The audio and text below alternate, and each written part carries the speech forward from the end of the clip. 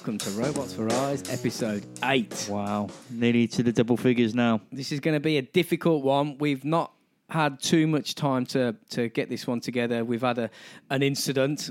People that obviously don't know us, me and Rob are brothers. And today, my dad managed to chop his finger off. So we've spent a good portion of the day just trying to get that sorted. So the podcast has gone on to the back burner for a little bit, but that doesn't mean we're not going to do it. We're still going to do it, but it might be a bit funny in places. But we're not really set up for it really, but we'll get it done. Yeah, I like to go through it obviously before we record, so I know exactly. I've got all my facts in order. I've got all my research in order.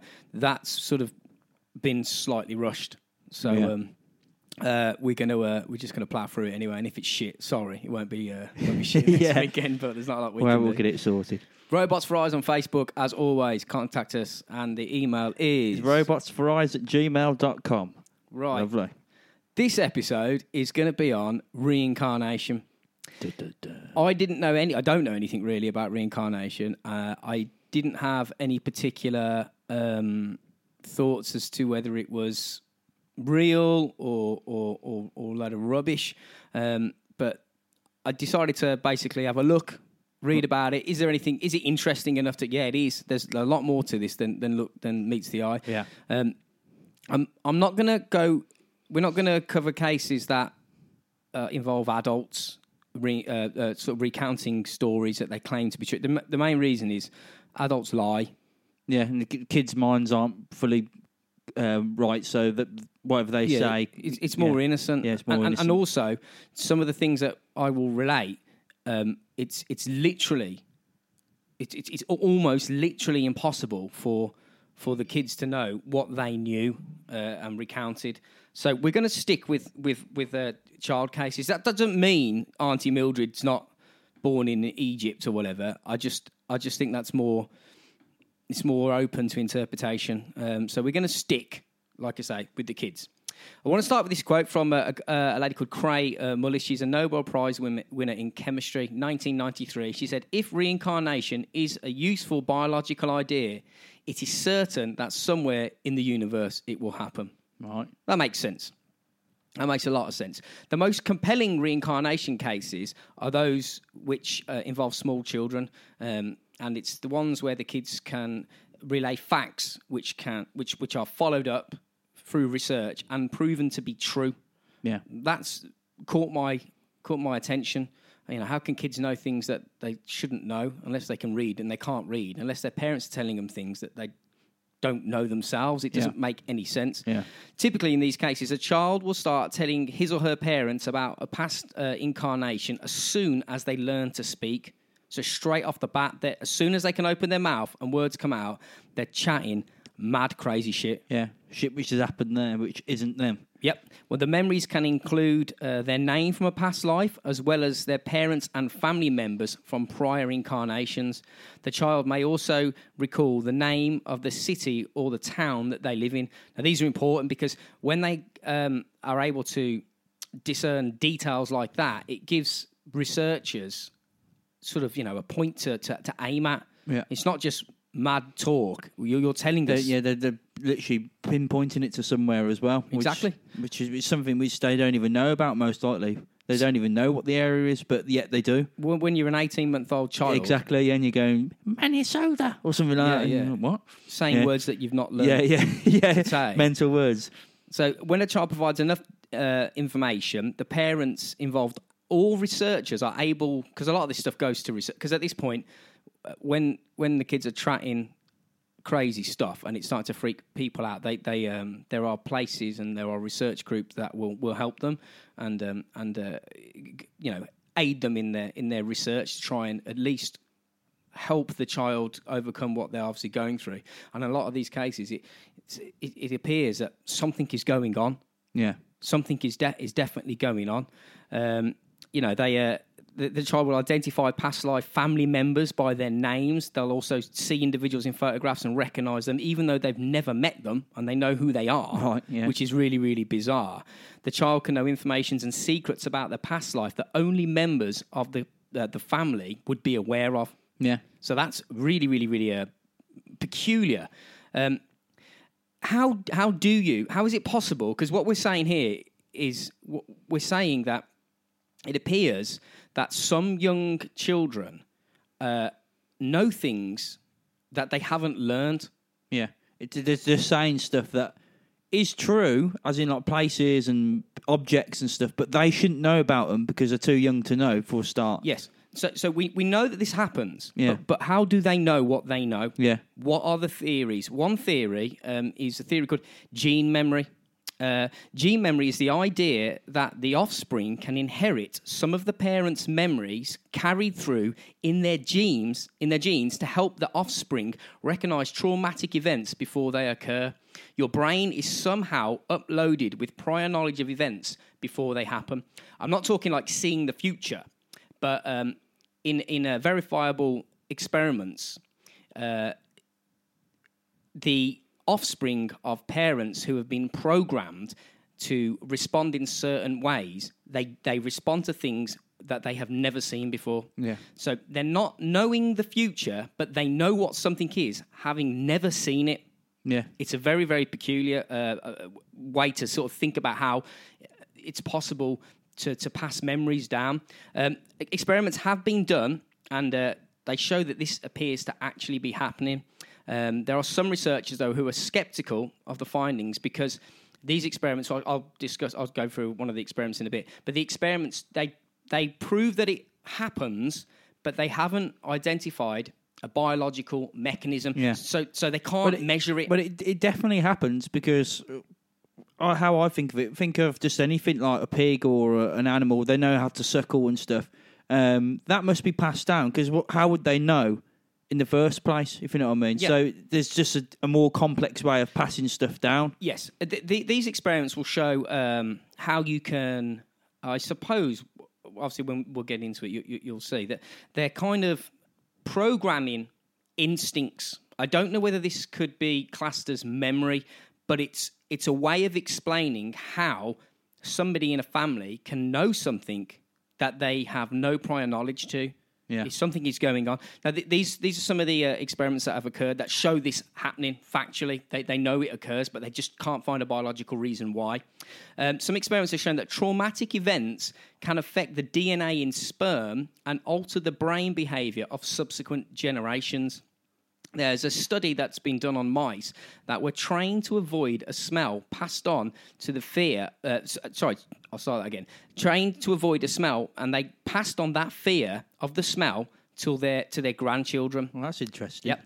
Experts said the results of the experiment were very important for phobia and anxiety research because if you are inherently scared of spiders, even though you've never seen one, they may be able to mitigate that feeling if they understand what's causing it. I suppose that's how people can be or have all these phobias in the first place. I suppose It could be, yeah. It makes sense. sense. Arachnophobia, that could be because it's passed down. It could have been. It could be that a distant relative saw someone got bit by a spider and went, "Fuck that!" Whenever you see them little hairy fuckers, because where would it come from? You know what I mean? It's an irrational fear. Or is it rational if you have been your brain has been somehow uploaded with that information? Yeah. The animals in this experiment were trained to fear the smell of cherry blossom. The team, this was a team at a university school of medicine in the USA, then looked at what was happening inside the sperm. They showed that sections of DNA responsible for sensitivity to cherry blossom scent were made more active in the mice's sperm, right? Okay. Both the mice offspring and their offspring's offspring were extremely sensitive to cherry blossom and would avoid the scent despite never having seen or experienced it in their lives. Their brains were somehow uploaded with information before birth. There's been various other experiments where they make animals fear a hawk that chicks have never seen, but yet they'll still respond to a hawk like fuck. Yeah. So they know. How they know, we don't know. No. We can't track down the biological mechanism, so it's difficult to measure, so to speak. It's so complex, isn't it? So it's not saying that because you can't measure it, actually find the reason why this is occurring. Doesn't mean it's not occurring. Yeah. It just means you don't know why it's occurring. This explanation, gene memories being passed on in your genes through your parents. This explanation would explain how reincarnation could occur within families, i.e., something seems impossible for a particular child to know, but yet they know it. Interfamily reincarnation, the memory of the child is being passed down from a relative. Yeah. So we have, I'm not saying that is the case, but it seems plausible to me that if we can... Well, it's kind of like a survival technique, I'd imagine. Yeah. A bit of a, if there's fear in someone, they can pass that down into the genetics. There's a reasonable fear of, I don't know, which can cause death. Then it's rational for it to actually be passed down as DNA to survive as a species. It'd be very useful. Yeah. It'd be very useful. And if this is, you can verify that this is the case in experiments with mice, it may well be the same with people. Now, I don't think that what is being passed on, like when someone says that they're, as we'll go into a story in a bit, that someone's claiming to be their granddad. Yeah. They may think that they are, but I think they're just experiencing the memories that their granddad had, and because they are aware of the memories, people assume that, they must be reincarnated. Not necessarily. There may be knowledge being passed on in a different way that we don't understand. A complex DNA thing. Okay, right. So this is an example of interfamily reincarnation. When I was your age, I changed your diaper, right? This was said by a child less than 2 years old to his father, Ron. Ron thought it was a very strange thing to say, but he figured that he'd misheard him.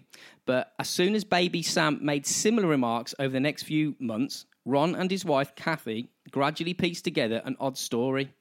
The Sam with no life experience, he's a baby, he's got literally no life experience. He believed he was his deceased grandfather, Ron's late father.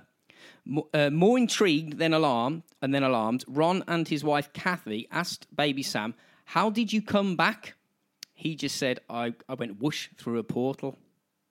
I mean, through a portal? That's what he said. Now, he's a baby at this point. Although Sam was very young, he'd been speaking in full sentences since the age of 18 months. His parents were stunned to hear him use the word like portal.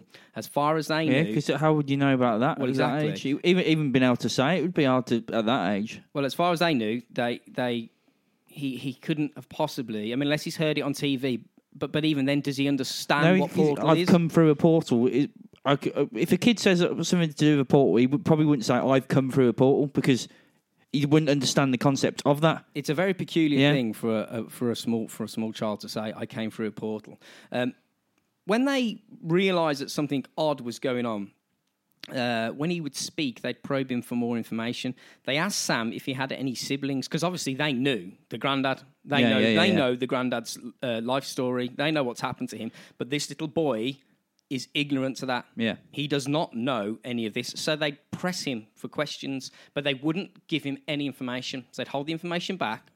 I mean, unless they'd mentioned it around him and he's able to subconsciously hear and then pull that memory up at a later date to tell them when they ask him a question. It seems like a bit of a far-reaching explanation, but nevertheless, they would ask him questions. They asked Sam if he'd had any siblings, and he replied that he had a sister who turned into a fish. Right, yeah. Which is the LSD. Well, yeah. She turned into a fish. So they asked him who turned her into a fish, and he replied, "Some bad guys. She died." Eerily enough, Sam's grandfather had a sister who was murdered 60 years earlier, and her body was found floating in San Francisco Bay. Ron and Kathy then gently asked Sam, "Do you know how you died?" Apparently, according to them, he jerked back and slapped the top of his head as if in pain. 1 year before Sam was born, his grandfather died of a cerebral hemorrhage. Basically, his brain popped. Yeah. He had it. How he could know this, I don't know.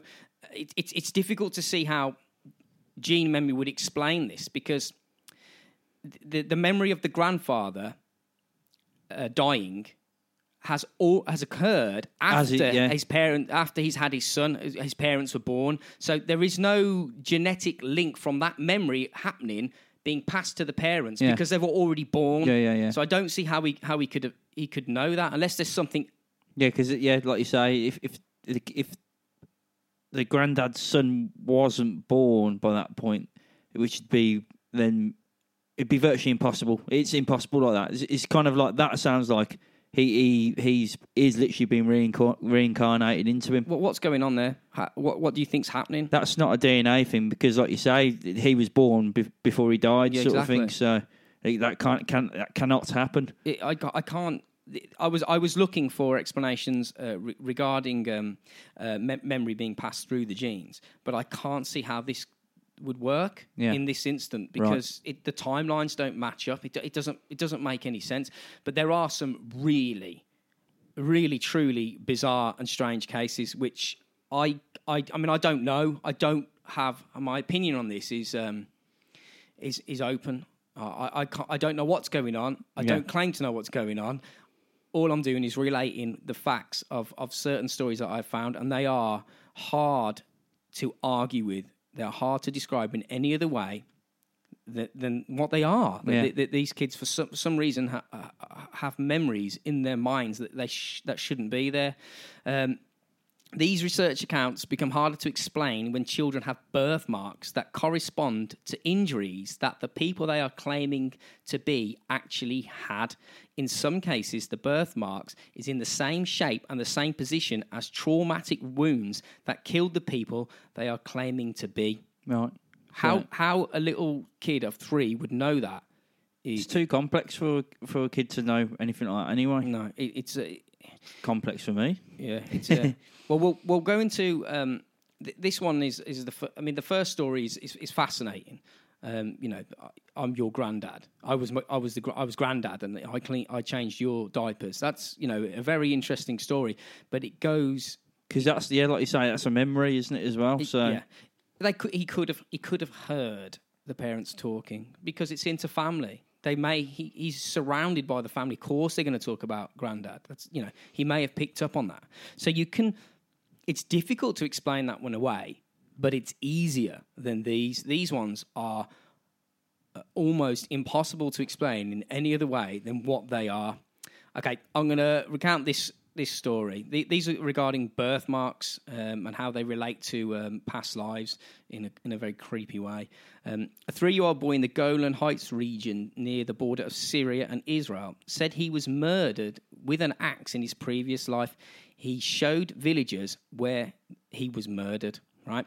His body, and they showed him where he was murdered and where his body was buried, and sure enough, they found a man's skeleton where this 3-year-old told them that it was going to be. He also showed them where the murder weapon was, and upon digging, they did in fact find the axe there.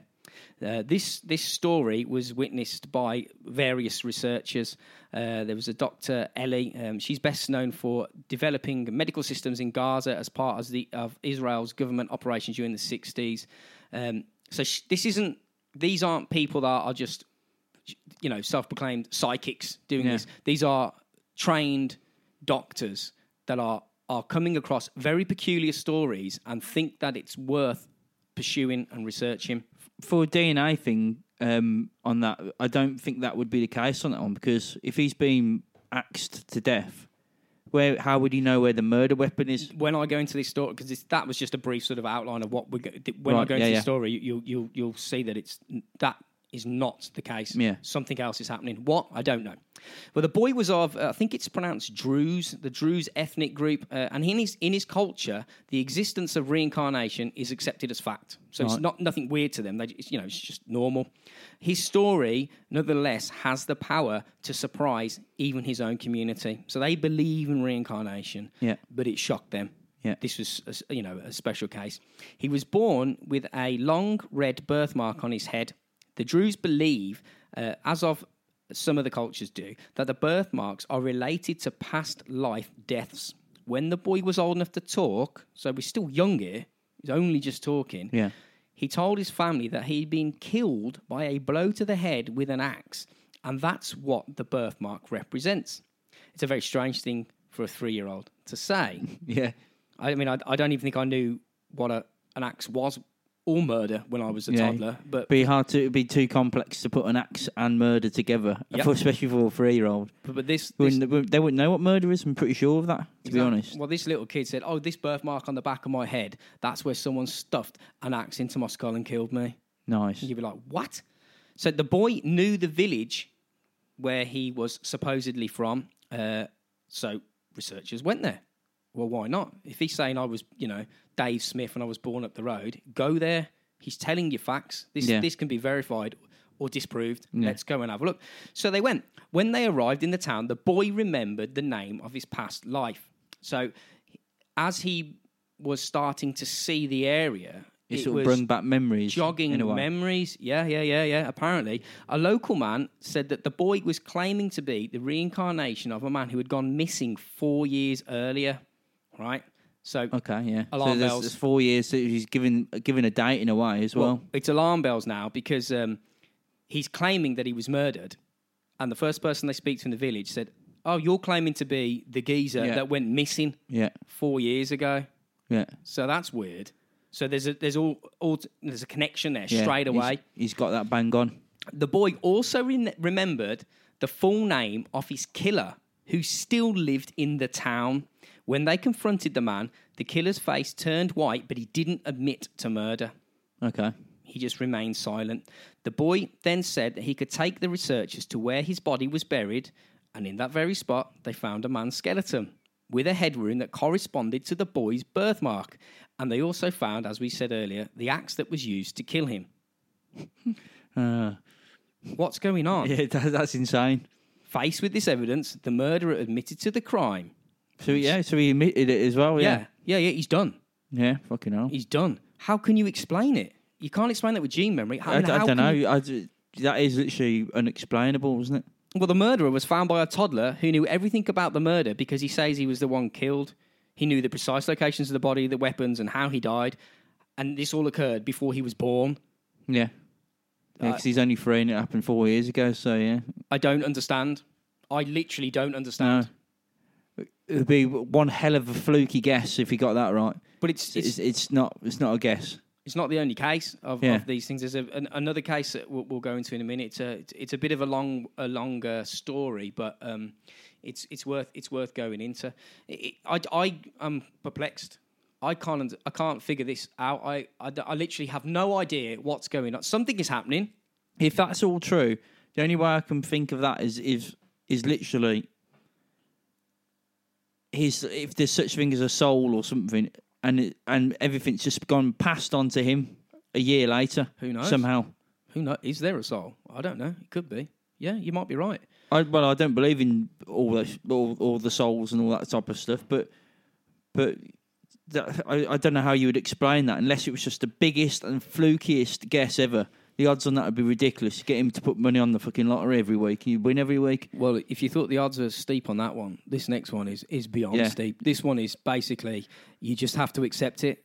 There's not really anything... Proper mindfuck one. You just have to accept this one. Yeah. Because, unless it's all bullshit, but it's not, because it's all researched through, it defies explanation. Have they said any explanation? Have they tried to put anything forward? Have they just gone, this is just freaky shit, to be honest? Yeah.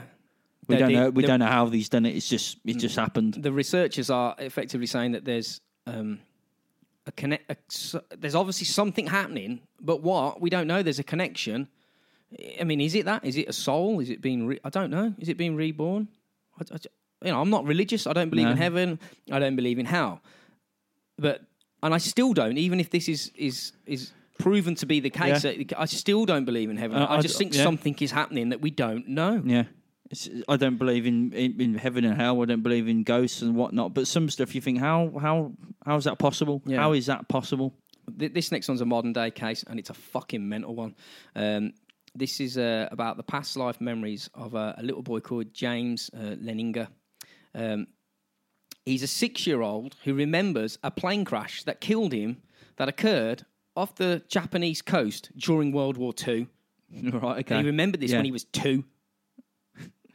Right, he started recounting and telling his parents that he had died in a plane crash. In World War II. Yeah. And he was 2. But he didn't just say, "Oh, it was World War II." I mean, we'll go into it. He was having nightmares. They began when he was 2 years old. His parents, Bruce and Andrea, were troubled by this, as you would be, because these nightmares were quite brutal by all accounts. Yeah. They're not just regular nightmares. If he's reliving his death, Yeah, it's really extreme. The nightmares were coming as many as 4 times a week, and James would violently kick and scream with his feet up in the air. It appeared as if he was fighting with something, or he was buried in a box, maybe trying to get out. The only way he could escape the nightmares was his parents to wake him up, just literally pull him out of it. The nightmares were out of control.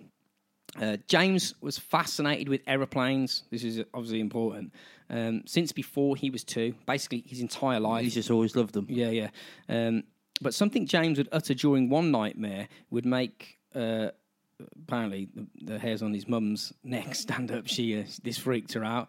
He said, he would say, "Airplane, crash, on fire, little man can't get out." Right? Yeah. So that's a bit weird. He seems to be... just that in itself, that's strange coming from a little kid, because it's sort of describing knowledge of a crash, of a crash and how it happens, and a method of dying. Yeah, it's like a whole sequence to which can actually happen that kids usually at that age wouldn't have a clue. Exactly. So his parents began to rack their brains about the source of this information, which they believe was fueling the nightmares. They were educated people, so they began to analyse their dinner conversations, thinking that maybe he was picking up on things that they said, or thinking he was watching television, or other things that could influence him. But they weren't involved in aviation, and their 2-year-old couldn't even read. There didn't seem to be any logical explanation as to why he was saying what he was saying. Yeah, they're not talking about flying aeroplanes at dinner. They're not talking about World War II. This little child of 2 is just saying it. It's just coming out of it. Yeah. It doesn't, it's a disturbing amount of information. Looking for answers, they began to seek help outside of their home. The nightmares weren't going away, and the Lenningers didn't know what they could do to stop them. They seemed to be no possible cures. Then Andrea's mother, who is called Barbara Scroggin, which is a badass name, Scroggin. That is pretty cool. She suggested an explanation that later seemed to be the right answer. She says that James might be experiencing a past life memory. After reading about a counsellor by the name of Carol Bowman, Mrs. Scroggin explained how Mrs. Bowman was an expert on child phenomena, and that was similar to what James was experiencing. So James's mum, Andrea, called her immediately. After several discussions with Mrs. Bowman, Andrea took their advice and began to talk to James about his nightmares right after they'd happened. Okay. And as a result, the nightmares decreased dramatically. The intensity and the fear started to drop. So as soon as they were able to ask the child to relate what he was experiencing, it seemed to sort of ease the stress that he was going through. Yeah. This is one thing that Mrs. Bowman, the researcher, says. She says that when we are dreaming, our conscious minds are not filtering material as we are when we are awake in the awakened state. So unconscious material, including past life memories, emerge, Mrs. Bowman explains. It is not uncommon for young children to dream of their previous lives. We tend to notice them in nightmares because they disturb the sleep and are often very dramatic. Real stories, as in James' case, are quite harrowing. Yeah. So I don't know if this is the case, because if we can't measure it and we can't prove it, what this woman is saying is just speculation. Yeah. Okay? The side effect, which Mrs. Bowman expected, was that James' statement about the crash airplane and the man who would become more detailed got more and more real. She suspected that as you ask him more questions and he becomes more relaxed, he's going to start relating more details. They say, the parents said that they believe their son had no knowledge of World War II or of a pilot named James Houston Jr., but this is the person that their son is claiming to be. They couldn't explain it. Now, during the day, James began to consciously, so he's not asleep now, as he's getting older, he's beginning to consciously, whilst awake, mention how his plane took off from the water and the Japanese shot his plane down. He even began to be more specific with the plane destinations and the name of the aircraft carrier that was stationed near Japan during World War II. The eerie and specific details caused his father, Bruce, to take up a research quest and try and determine if these nuggets of information coming out their little baby son were facts. Were they just mindless bollocks, or was this little boy actually relaying out facts? with stuff? Yeah, because he's getting specific now. Yeah, he's saying in Japan, and he's giving countries and areas and stuff. Through all their research spanning nearly 5 years, through thousands of declassified documents, personal interviews, and military resources, Bruce and Andrea say that they are now finally sure of one thing. Their son is somehow linked to a World War II Navy pilot by the names of James N. Houston Jr., who died in 1945. Bruce and Andrea say they began to see signs of a link with their son when James was 20 months old. Whilst moving from Richardson, Texas to Lafayette in February the year 2000, Bruce took James to a flight museum in Addison, Texas. Andrea says planes had always been his fixation. He spent hours playing with toy planes, and he would yell if he saw one in the air. Yeah. Now, that's nothing unusual. You know. No, the kids like that, don't they? If they like something, they will. That's how they react to stuff. Oh, yeah, when I see planes now. Whee! Yeah, plane. Yeah. So his dad recalls his son being mesmerised with the planes at the museum. He said his son kept wandering back to the World War II section of the museum. When he tried to take him away, he would scream and shout and basically kick up a fuss, and they spent nearly 3 hours there. Eventually, in order to get him out, his dad bought him just a video of Blue Angels, which I think are sort of the American version of the Red Arrows. Right, yeah. Just some stunt thing. Yeah. And he said he basically just wore the tape out. He watched it. Just watched it constantly. Yeah, he loved it. But, kids do things like that. So after they got settled in their new home in Lafayette, James's nightmares began. Bruce and Andrea first attributed their son's nightmares to being in a new home with unfamiliar sounds. But when they didn't stop, the parents' interest went to a whole new level. Meanwhile, the furniture was taking a beating from his planes because he'd be taking them off from tables, ramming them into things. He crashing became an obsession to him. Whenever somebody mentioned flying, James would blurt out "plane crash on fire," which was unnerving his parents because they were suspecting something is up. And he's just repeating it again, yeah. But still, they admitted that these actions were similar to any child growing up, and it could just be, you could put it down to imagination, freaking him out whilst playing, and that's why he's having nightmares. Yeah. That could be a good explanation towards that. Yep. From July to September the year 2000, James began to tell his parents that the plane in his nightmares was shot down by the Japanese after it had taken a hit from a ship on the water.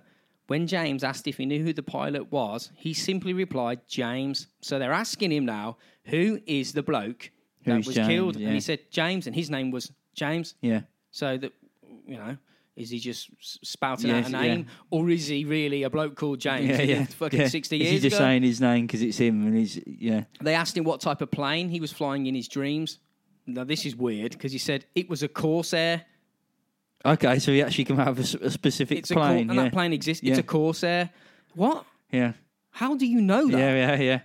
How do you know that? Hell. Yeah.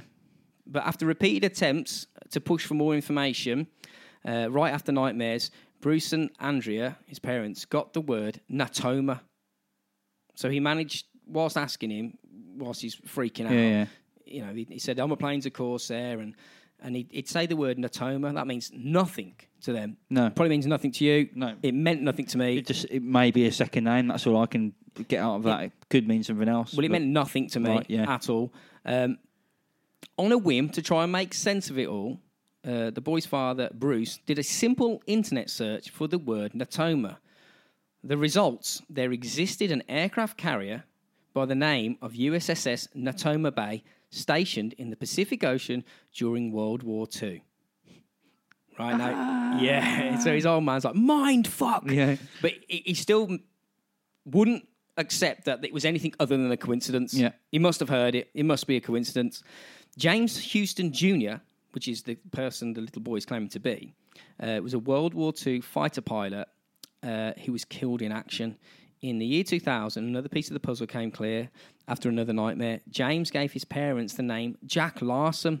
He said, Larson was with me when I was shot down. So he's getting even weirder now. Yeah. He said Corsair. He said Natoma.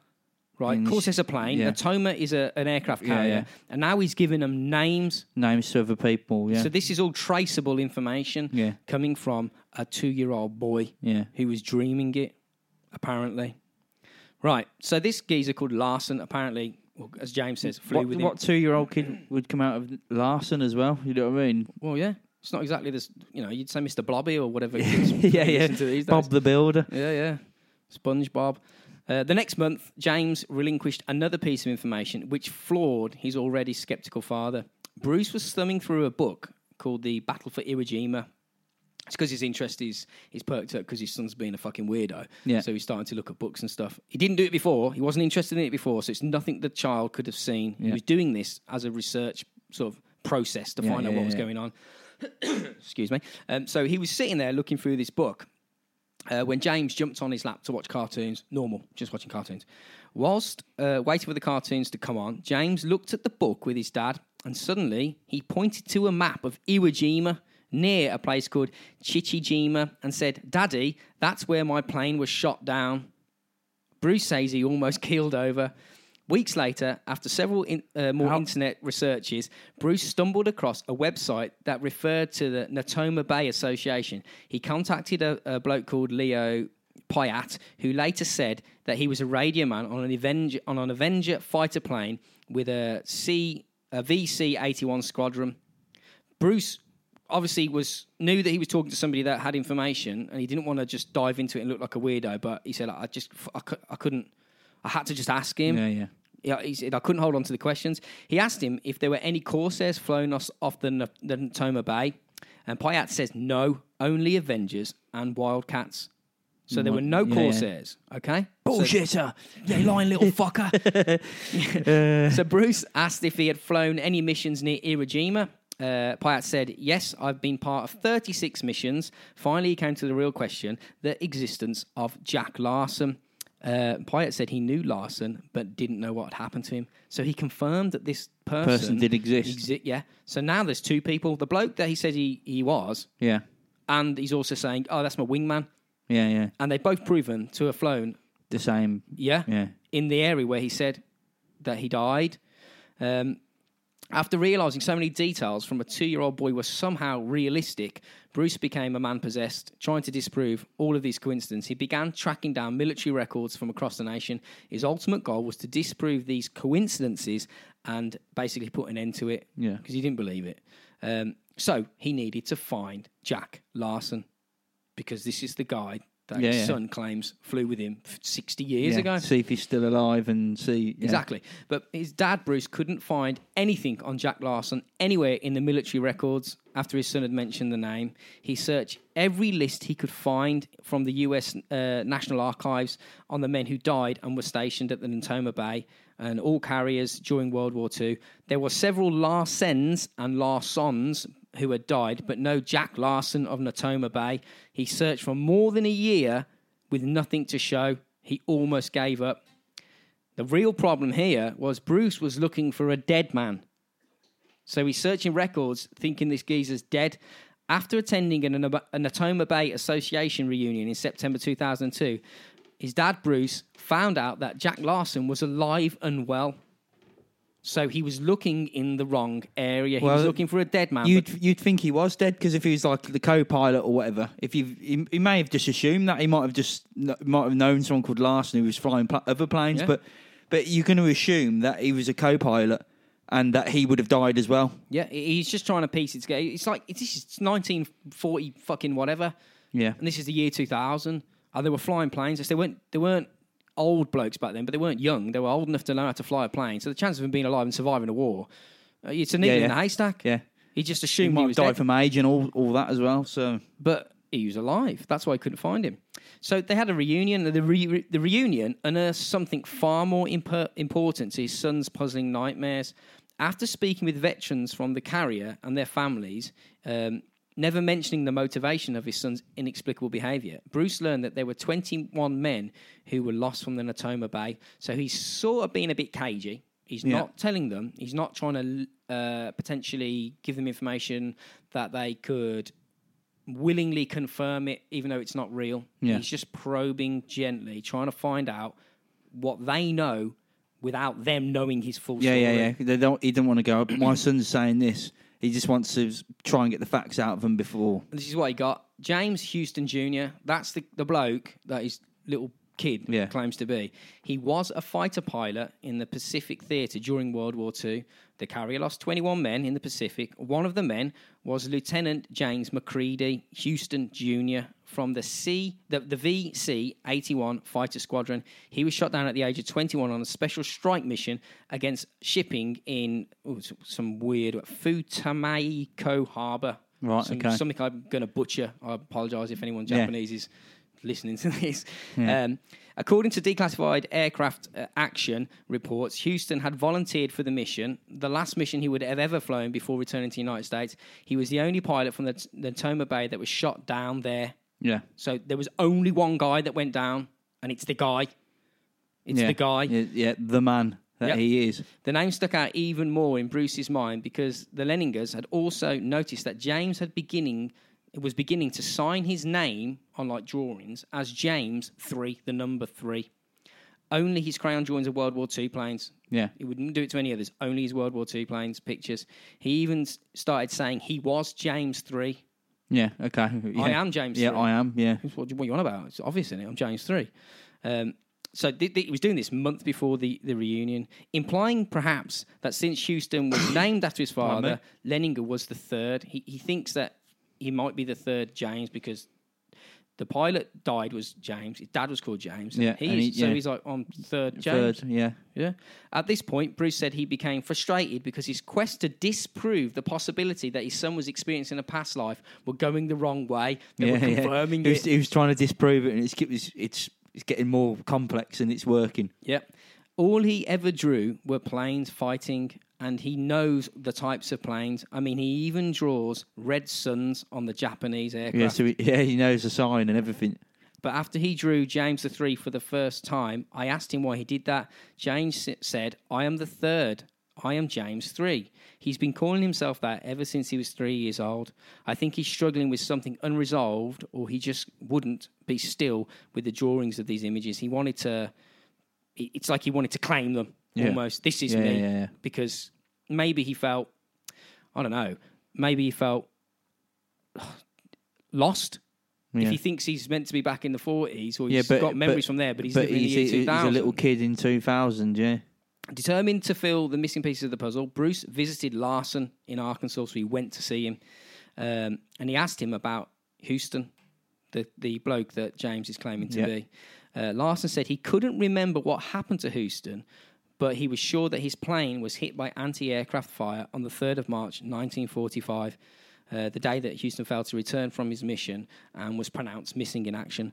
Larson had been Houston's wingman during the day runs in Chichijima, so he was the wingman. Yeah. He was. His son, 2-year-old son, was right about something that had occurred way before even his parents were born. He was correct. However, Bruce still had hope that all of this talk about past lives was wrong. Yeah. So he's not having it. He's digging deeper. After vigorously checking into the squadron's aircraft records, he found out that Houston was shot down in a FM-2 Wildcat fighter plane, not a Corsair. Okay.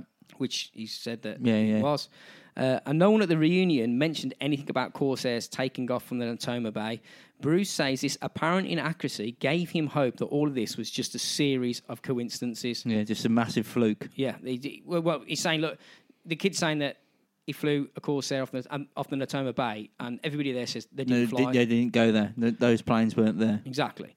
Just to make sure, Bruce tried to find members of Houston's family. In February 2003, he made contact with Anne Houston, who is James Houston's sister. Through several phone conversations, they all became friends. She agreed to send Bruce photos of her brother during his military service. The photos arrived in February and March of 2003. So she's like, they're explaining, my kid seems to think he's your brother. For some reason, yeah. Or he's recalling information that only your brother and the people around your brother at the time should Will know, yeah. But we're separated by time. 60 years of time has elapsed. So she's like, all right, you know what? I'll just send pictures through anyway. It can't hurt. So she sent pictures. In one of these packages was a photo of Houston standing in front of a Corsair fighter plane. Right. The same kind of plane James had mentioned over and over. According to Bruce, interviews with past servicemen and declassified US military records, before Houston joined up with the Natoma Bay and the VC-81 squadron, he was part of an elite special squadron, the VF-301 Devil's Disciples, from January to August of 1944. The elite test squadron flew Corsairs for carriers, right? Okay, so he would be going on and off boats in a Corsair, exactly as the kid described. Only 20 pilots were selected for this assignment. However, the VF-301 squadron was disbanded after 8 months, and Houston was then transferred to the VC-81 squadron on Natoma in 1944. When he learnt this, Bruce says all of his skepticism vanished. He just suddenly accepted it. He says, I don't have an answer for this. I can't explain it. Through it all, there has to be an element of faith. It could still be a coincidence. It could be dreaming. There's a lot of odd factors you've got to calculate. You know, lightning can strike once, and you can have a lucky guess once. But to do it 8 or 9 times, because that's what was happening. There's all these steps and facts that were which lead to other facts, which are all true. He says he can't push it away as coincident. Bruce didn't tell Mrs. Barron, the researcher. He didn't tell Mrs. Barron about his well, he says a supernatural story. Well, it is a supernatural story, but he didn't tell her until later that fall, in October of 2003, when he finally told her about the possibility of her brother is actually being a part of James. She says she was stunned at first and had to let it all sink in. Then on the 15th of October 2003, Bruce and Angie received a letter from her, along with several other of Houston's personal effects. She basically just had to accept that what they were saying was true. Yeah. That somehow, whether her brother is living through a child or that child has memories, either way, she had to accept it. She had to accept that this is fact. She said the child couldn't know the things he does. He just couldn't. So I believe he is somehow part of my brother. There are things that you read about. There must be a reason for it, but I have no hint of what it could be. It's a phenomenon that I don't understand. This happened 60 years ago. Yeah. So there is a connection spanning generations between a dead guy and a newborn, really. Yeah, and a baby. It's utterly strange. There's a lot more to this story, but I'm going to go to the crash. Let me just find out where that is. Okay, after discovering that the Corsair connection was real, that they did fly the Corsairs that his son claimed to be, there was one significant detail from James's dreams that needed to be explained: exactly how the plane was shot down. After another wave of nightmares, Bruce and Andrea recalled how James would say his plane was shot in the engine, and that he would repeatedly check and make sure fire extinguishers were available and marked wherever they went. So he's a 2-year-old kid. Yeah. He said, I got shot in the engine, I got burnt to death. That's why I'm checking fire extinguishers, because you never fucking know. So he's obsessed with burning to death. Health and safety, yeah. He's got a beautiful career as an annoying person ahead of him, stopping people from working. That everyone hates. Yeah. However, none of Houston's wingmen, Jack Larson or Bob Greenwald or another guy called Matheson Jr. from the C-81 squadron, saw his plane get shot down. No one saw it go down, so they can't prove how it happened, mostly because his plane was the last to dive in through strafing gunfire. So they basically are saying that he was the last member of the squadron to basically go on a bombing run. So his plane was last in the pack. So they were all out and going by the time he went in. So so if he did go down, they would be aware that he went down, but no one saw it because everyone was in front of him. Yeah. Which is interesting. They say that the squadron realised that his plane was no longer in the air on the second run. So they'd gone down, gone bang, bang, bang. They turned round, went back again, and was like, "Where is he?" Yeah, he's not there. So they pulled off, and then they searched for debris. They were like, "We've got a guy down," and they couldn't find any debris.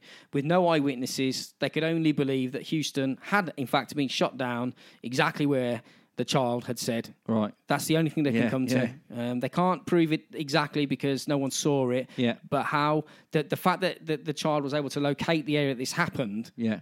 Is more than enough. Yeah, well, definitely, yeah. More than enough evidence. As luck would have it, in June 2003, another veteran helped Bruce with his research. An internet posting left by him on a Natoma Bay Association website nearly a year earlier caught the attention of a veteran called Jack Durham. Durham says he saw Houston's plane shot down by anti-aircraft fire, and they've actually confirmed this. Yeah. And it was hitting the engine, and it was on fire when it came down. It's been confirmed. There's so much you can go. There's more details, but I don't want to read forever. Yeah. But there's a variety of details that have been confirmed. One or two coincidences. You could guess one or two, and that's at an absolute top. You can only guess one or two at an absolute top. You could say plane, Japan. But not all the Larson getting the names of people and the plane exact positions and plane names. Well, he pointed the map. Yeah, that's where I went down. Exactly. There. That's a bit more of a coincidence, isn't it? I mean, all this stemmed from a little kid's nightmare about being burnt to death in a plane. Yeah. I don't understand. I simply do not understand. I don't know what the explanation is because I'm not a religious person. I don't believe in heaven. I don't believe in hell. I as far as I know, when you're dead. You're dead. Yeah. As far as I know. I might be wrong. I probably am. But there's no evidence for it until you start looking at things like this. But the thing is, look, how do you assess this situation?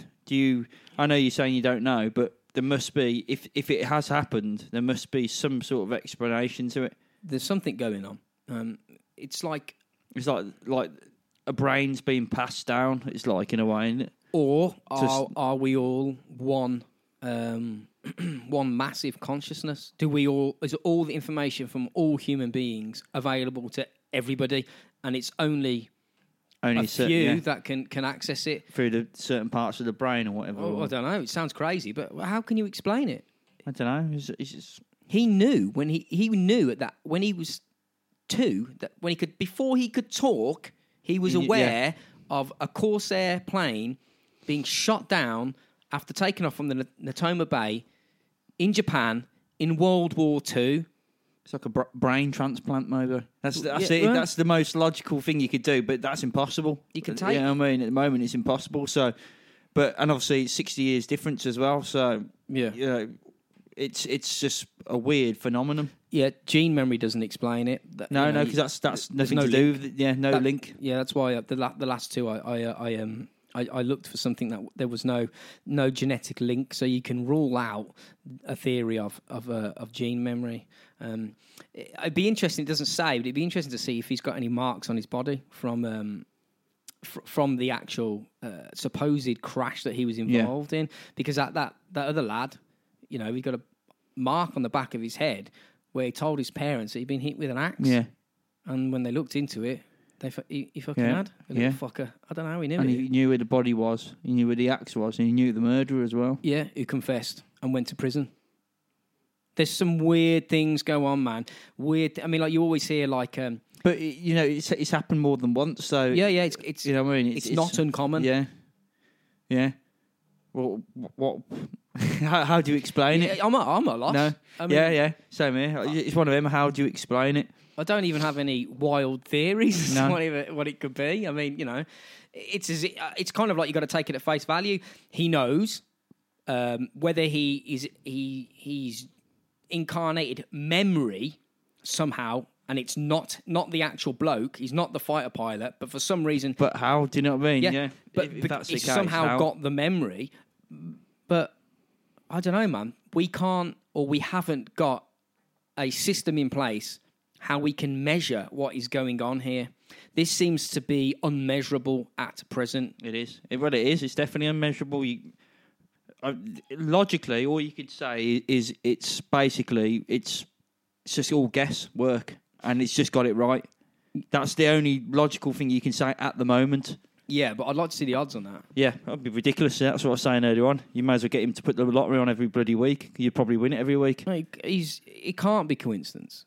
He says plane crash. He says Corsair. He says Natoma Bay. He said the year, the area I of the agree sea. with you. I agree with you, but logically, the wingman. But logically, and from what we can prove, that is the only thing we can go with at the moment, because we can't prove that people are being reincarnated into other people. We can't prove that things are getting passed around through the air without people knowing or whatever. So that's, as mental as it sounds, that's the only logical explanation at the moment. That's what I mean, because when I read that story, thinking, I don't know, did we do reincarnation? I was going to do one on alien abduction things. We did the UFOs. Oh, yeah. But I thought, no, I'll look at this, because I don't know anything about it, expecting to read a couple of stories and go, nah, maybe later, maybe when I get more information. But I was like, what? How? No, I couldn't believe it. How the fuck does the little shit know that? Yeah. How the fuck does he know it? How? It's literally impossible, wasn't it? How does he know it? Complete coincidence, like I said. Yeah. No, but it'd have to be, like I say, if you did odds on it, it'd be stupid. I don't think it's possible. No. But you could say that about a lot of things in the universe. There's odds of, us being here. You talking to me? Yeah, me talking to you, you talking to me. It's where do you stop? Do you know what I mean? I don't know, man. It's maybe someone out there will know and they can tell us. yeah. If you've been reincarnated, if you've been reincarnated, tell me how it fucking works. Would you? Yeah. That's it. Does that mean everyone's reincarnated? Let's just say it's real. Yeah. Let's just take a leap of faith here. I mean, we talk about mad shit all the time. Let's say it's real. Reincarnation is real, and we only hear about it occasionally. Yeah. Now, does that mean that it happens to everyone? And if it doesn't happen to everyone, why does it happen to a few? Yeah. Are they special? Because that seems even more unlikely. Yeah. You'd think it'd be more likely. It'd be, if that was the case, it'd go to everyone, and it's maybe just their way of unlocking it. Maybe they can just unlock it somehow. Maybe their brain is able to tune into a frequency like a radio, and they're able to literally see the memories of somebody that died, and they think it's a memory, but they're actually just viewing it. Yeah, I don't know. It's a strange one, isn't it? Fucking weird as fuck. Yeah. Well, I think crazy. We probably covered a decent amount there. A lot of talking, a lot of reading, and a fair bit of me getting muddled up there. That's only because, like I say, we've been picking up fingers all morning. And I didn't have time to write some stuff. I didn't have time to rearrange it and get it all exactly how I wanted it. So you had to sort of bear with us a little bit there.